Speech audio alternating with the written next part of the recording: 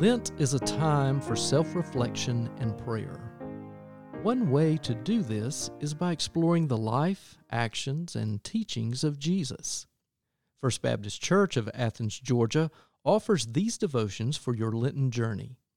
Using the book, Seeing with Jesus, Developing a Worldview Shaped by the Gospels, written by Jack Glasgow, members from our church have prepared daily devotions offering insights, discoveries, and yes, sometimes questions. This week our devotions correspond with Chapter 5, Seeing in the Upper Room. Today's devotion is from Jennifer Baxley. Listen as the piano arrangement of Be Thou My Vision, played by Alan MacArthur, points you to look at the world through the eyes of Jesus.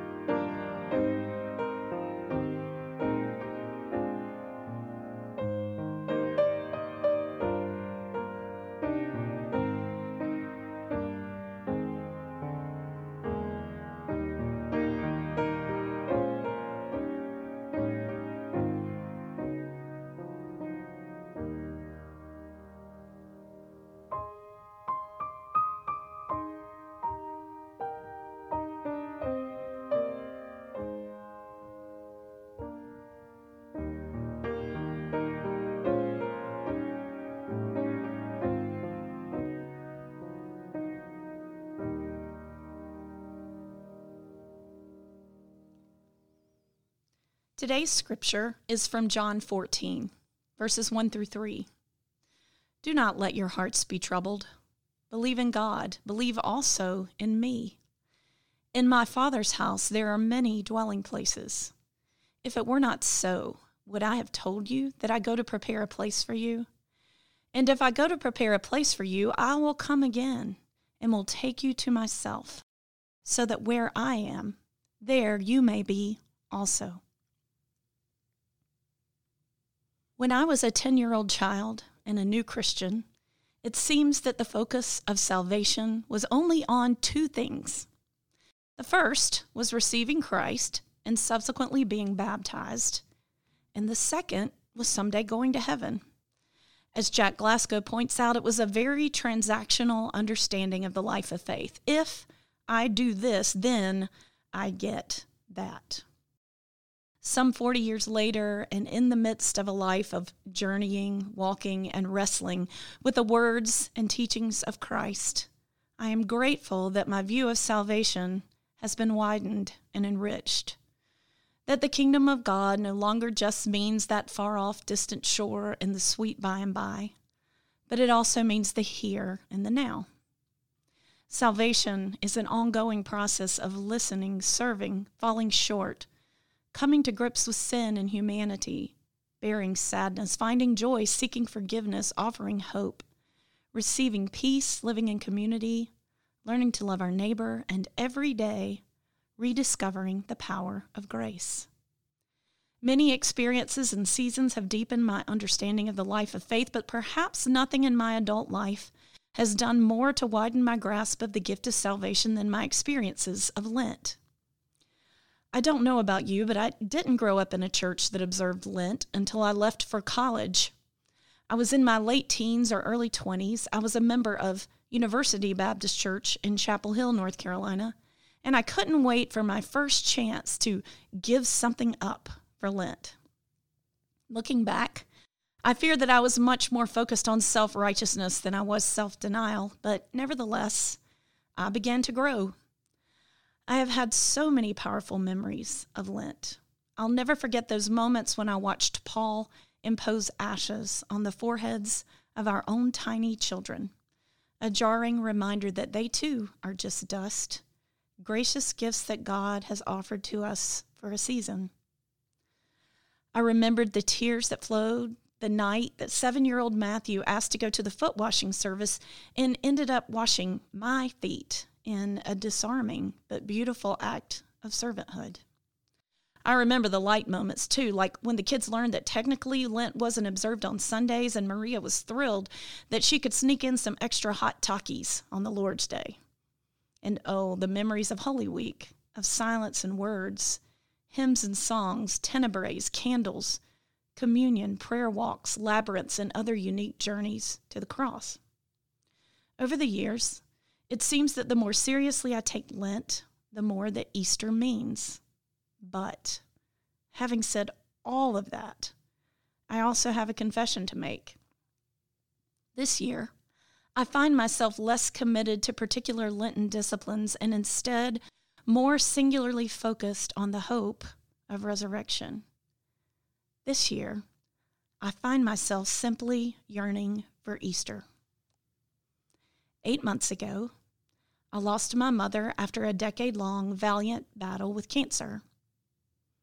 Just when I was starting to get my footing, my father died unexpectedly just 6 weeks later.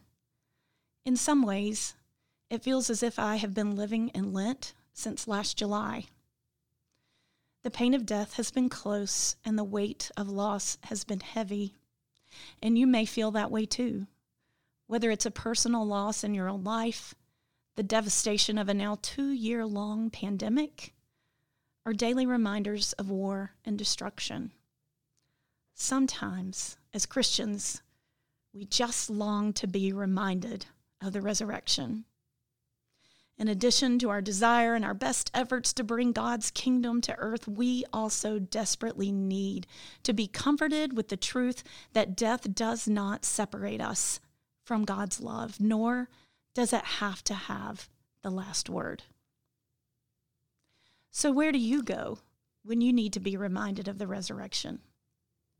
For me, it is a piece of music, and I visited it again this week. It is John Rutter's Requiem. A requiem is basically a service of worship, a mass written for the dead. It's a funeral mass, if you will, offered not only as a prayer for the dead, but also as a gift of hope for those left behind. You may remember our choir doing it with other choirs a few years ago, or you can find any number of recordings online. But I will describe what I hear when I need to feel resurrection hope deep within me.